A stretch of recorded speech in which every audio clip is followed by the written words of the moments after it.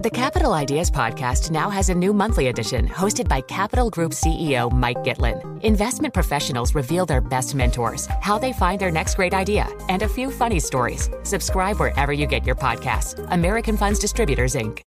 Collaborate for a greener future at the Bloomberg Green Festival, a groundbreaking celebration of the thinkers, doers, and innovators leading the way. From design and culture to technology, science, and entertainment. Hear from inspirational speakers and immerse yourself in climate solutions. July 10th through 13th in Seattle. Title sponsor, Amazon. Official airline, Alaska Airlines. Get 20% off using promo code radio20 at BloombergLive.com/greenfestival.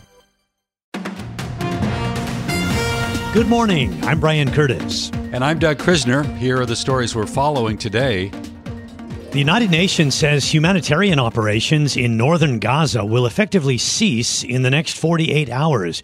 Ed Baxter is covering that story and has more from the 960 newsroom in San Francisco. Ed? Yeah, Brian, that is the alarm that's being sounded for sure. The UN says it will run out of fuel to get anything in or out. This will affect the Al-Shifa hospital, which remains surrounded by Israeli troops. U.S. President Joe Biden saying today the hospital must be protected. I hope and expectation that there will be less intrusive action relative to the hospital. Yeah, he says must be protected. Israelis say Hamas has extensive tunnels under the hospital, but says it will supply fuel to try and keep civilian operations open if asked. Meanwhile, U.S. State Department spokesman says Hamas, this is Matthew Miller, says Hamas is hoarding fuel that could be used. If Hamas truly cared for the people in Al-Shifa and in other hospitals in the north, it could take the fuel that it's using to protect its fighters and send it to the hospitals. Meanwhile, the EU has officially condemned Hamas for using the hospital as a human shield, but also saying Israel needs to use maximum restraint. Meanwhile, more fire between Hamas and Hezbollah militants aimed at U.S. bases in Syria and Iraq, and U.S. Defense Secretary Lloyd Austin says the U.S. is responding. These strikes are intended to disrupt and degrade the freedom of action and capabilities of these groups, which are directly responsible for attacks on U.S. forces in Iraq and Syria. He says the U.S. will do whatever it takes to protect forces in the region. Critical 24 hours in Congress attempt to keep the government funded going into the weekend. Democrats have responded today. Senate Majority Leader Chuck Schumer, well, he's leaving the door open. For now, I am pleased that Speaker Johnson seems to be moving in our direction by advancing a CR that does not include the highly partisan cuts that Democrats have warned against. And Bloomberg's Jonathan Tamare says a potential path forward. But they're certainly not slamming the door. You saw Senator Schumer say that he's pleased with some aspects of it. We saw President Biden saying he's open to it, which is a big change in tone from what his press secretary said last week. Minority Leader Hakeem Jeffries in the House has said that they're evaluating it. The government would shut down. It would occur at midnight on Friday. San Francisco Mayor London Breed has called on President Xi Jinping to cooperate to stop the flow of fentanyl into the U.S. Breed exclusively on Bloomberg. In order to ensure that this deadly poison that is killing people in San Francisco in significant numbers and all over the country, that we're able to combat this. Now, this as San Francisco hosts APEC this week, and U.S. National Security Advisor Jake Sullivan says the issue is on the table. We're hoping to see some progress on that issue this coming week, and that could then open the door to further cooperation on other issues. Yeah, Breed says this is an issue is critical and could lead to further cooperation then down the road between the nations.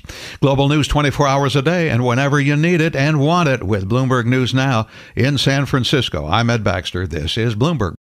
Join Capital Group CEO Mike Gitlin for a new monthly edition of the Capital Ideas podcast. It's your look inside one of the world's largest asset managers. Subscribe wherever you get your podcasts. Invest 30 minutes today. American Funds Distributors, Inc. Hi, I'm Ron Kraszewski, Chairman and CEO of Stifel. Financial advisors, if you're not growing your practice, you're losing market share. Stifel is a growing, entrepreneurial, advisor-centric firm built for successful advisors like you. Imagine having the resources of the largest wirehouses and the support of the boutique shops, but none of the bureaucracy to get in the way of you serving your clients. At Stifel, it's your business, your book, your clients. I always tell the advisors we're recruiting, I want you to come to Stifel and double or triple your business. Most of them laugh and shake their heads, but I'm serious. Don't take it from me. Take it from Stifel's #1 finish in J.D. Power's 2023 U.S. Financial Advisor Satisfaction Study. So there's a reason why 148 financial advisors joined Stifel last year. Come join us and find out why Stifel is the firm where success meets success. Visit www.choosestifel.com. Stifel Nicholas and Company Incorporated, member SIPC and NYSE. One of the questions that we'll have for guests all throughout the morning is, with the Chinese economy losing steam, does Xi Jinping have less to dangle in front of Joe Biden? And we'll be getting to that, but we look first here at the economic backdrop in China. Weak credit growth and other recent data show the nation's economic recovery is losing momentum. Bloomberg's Yvonne Mann has the story from Hong Kong. The People's Bank of China reported the flow of aggregate financing was $254 billion. That's less than half of September's total. It missed estimates of $270 billion. Economists have been looking at loan demand as a barometer for China's economic recovery, but the housing market slump and low corporate confidence have led to relatively slow credit expansion this year. Meanwhile, 3 independent surveys saw consumer demand falling in October, and that's even as Beijing rolls out new fiscal stimulus. In Hong Kong, I'm Yvonne Mann, Bloomberg Radio. We've been talking about the APEC summit in San Francisco. That's where leaders from nearly 24 countries are gathered. Today, U.S. Treasury Secretary Janet Yellen addressed the opening sessions. She said finance ministers will discuss the global and regional economic and financial outlook, and she went on to say APEC members share a big responsibility.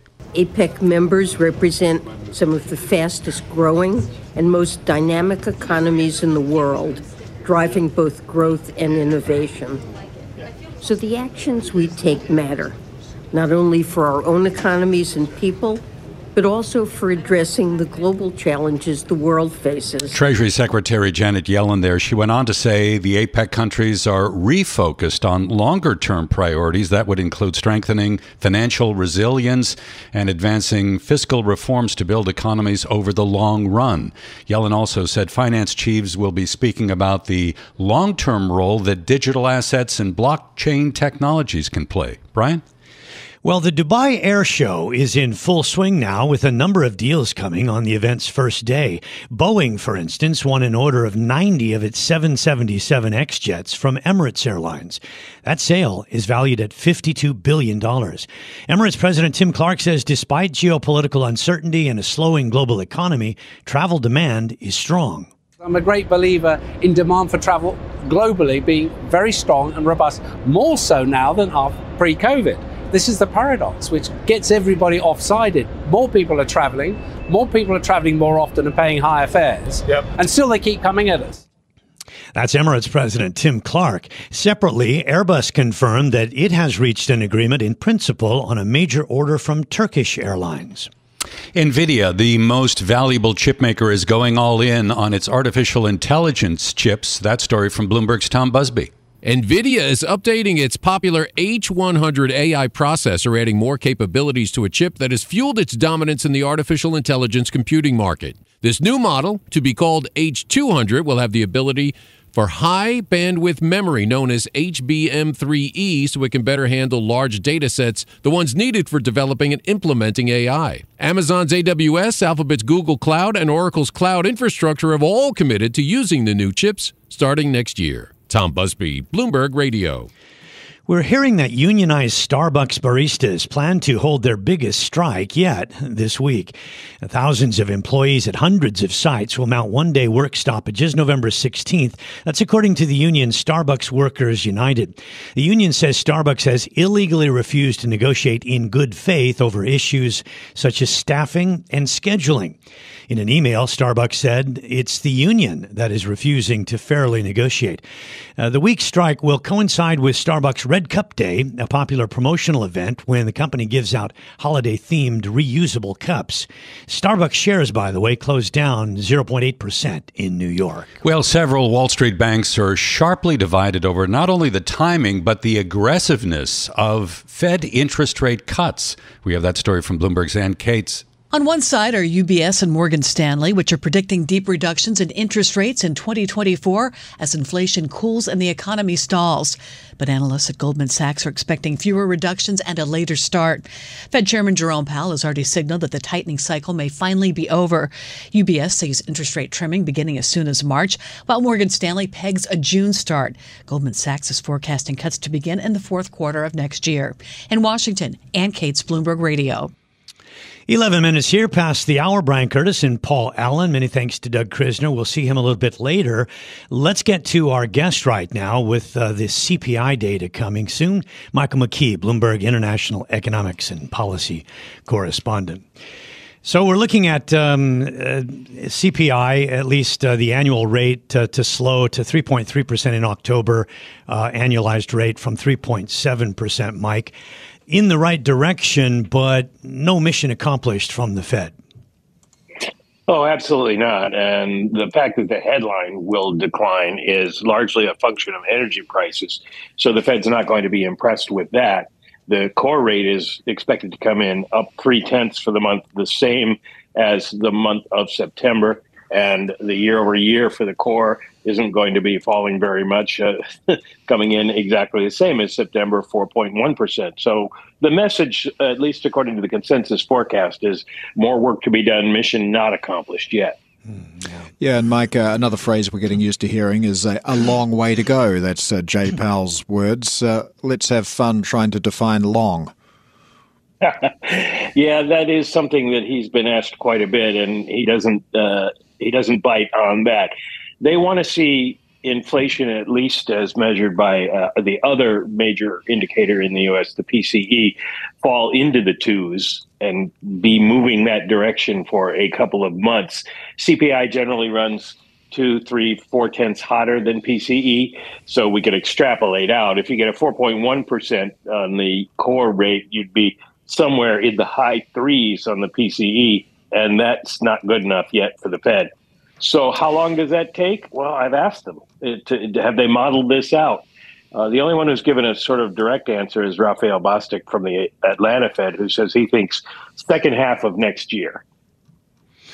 Yeah, and it really does show with a lot of the big investment banks on how diverse their views are about when the Fed will start cutting and by how much and how long. It looks like you've got some incredible estimates from camps like UBS and Morgan Stanley, and then others are looking at way out until 2025. I wanted to ask you about this poll that was done in terms of the investor response, 22V Research. Showing that 36 are presenting that the market reaction will be risk off, 31% see risk on. But generally speaking, that investors don't feel that that the inflation measure is on a Fed-friendly path. What are you sensing? It is, at least according to the consensus, on a kind of a neutral path. But I think what will happen is if we get move up a stronger than expected CPI, then you do have definitely a risk-off situation, because then the betting is going to be that the December rate increase comes back on the table. If it goes down a little more, you probably don't get as much of a risk-on reaction, because that's sort of already priced in, and risk on in this case means the Fed stays on hold. It doesn't mean they're going to be cutting. Yeah, I seem to remember having this conversation before, maybe towards the end of last year, that we were going to see the Fed cutting this year. We had the same conversation in Australia about the RBA stopping cutting and starting easing. It just hasn't happened. Do you detect a whiff of wishful thinking in all of this? Oh, absolutely. Most of the people who are on trading desks grew up during the age of zero interest rates. So the fact that rates are this high and it's a different kind of investing and they may not come back down is not something that they are enjoying at all. So they would prefer to have the old days of free money come back. But when you look at the surveys that are taken, and I did a couple of those today, last year at this time, the forecasts for the U.S. economy were vastly different than they are this year. Things change so much within a year. And of course, Paul, you saw in Australia how the RBA decided, well, maybe we can be done, and then inflation jumped again. Fed does not want to see that happen. It seems like consensus has been wrong a lot over the past 18 months or so in looking at the U.S. economy. Why is it so difficult to forecast? Well, it's always difficult to forecast that far out. You're assuming an awful lot. And just think about all the geopolitical things that have happened in the world in the last year. It's very hard to figure out what they're going to be and what their impact is going to be. And then we've had such an unusual period after the COVID virus that the economy has not behaved in ways that the models had said they would. And so economists, and that goes for the Fed and other central bankers, are still trying to figure out what's likely to happen. And as somebody said, stuff keeps happening. Well, it's funny that. It's almost like, we live on planet Earth. I want to, before we let you go, get some thoughts on wage pressures as well, because we're just hearing that Starbucks baristas may be the next group to go out on strike. We've had the UAW and the Hollywood writers settle their disputes. What are wage pressures looking like right now? They're actually better. They've been coming down. They're not quite where the Fed thinks they are sustainable. About 3.5% annual gains. We're in the 4s now. But the thing to keep in mind is that while all these union settlements get a lot of publicity, unionization in the U.S. workforce is very small compared to what it used to be. So it doesn't have the same effect. So it is possible that the baristas could get more money, and that it's not going to have a major impact on overall inflation. Mike, just real quick on the way that rents are read by the Fed's data seems to fall afoul with a lot of economists. Can you explain that in 30 seconds? In 30 seconds. Yeah, well, basically, they used to just measure house prices, but the problem with that, the economists found, is that it doesn't take into account all the other costs you pay when you own a house, the upkeep and maintenance, the interest payments that you make on your mortgage. So what they try to do is incorporate all of that into a different kind of metric. This is Bloomberg Daybreak Asia, your morning brief on the stories making news from Hong Kong to Singapore and Wall Street. Look for us on your podcast feed every day on Apple, Spotify, and anywhere else you get your podcast. You can also listen live each day on Bloomberg 1130 in New York, Bloomberg 99.1 in Washington, Bloomberg 106.1 in Boston, and Bloomberg 960 in San Francisco. Our flagship New York station is also available on your Amazon Alexa devices. Just say, Alexa, play Bloomberg 1130. Plus, listen coast to coast on the Bloomberg Business app, SiriusXM, the iHeartRadio app, and on Bloomberg.com. I'm Brian Curtis. And I'm Doug Krisner. Join us again tomorrow for all the news you need to start your day right here on Bloomberg Daybreak Asia.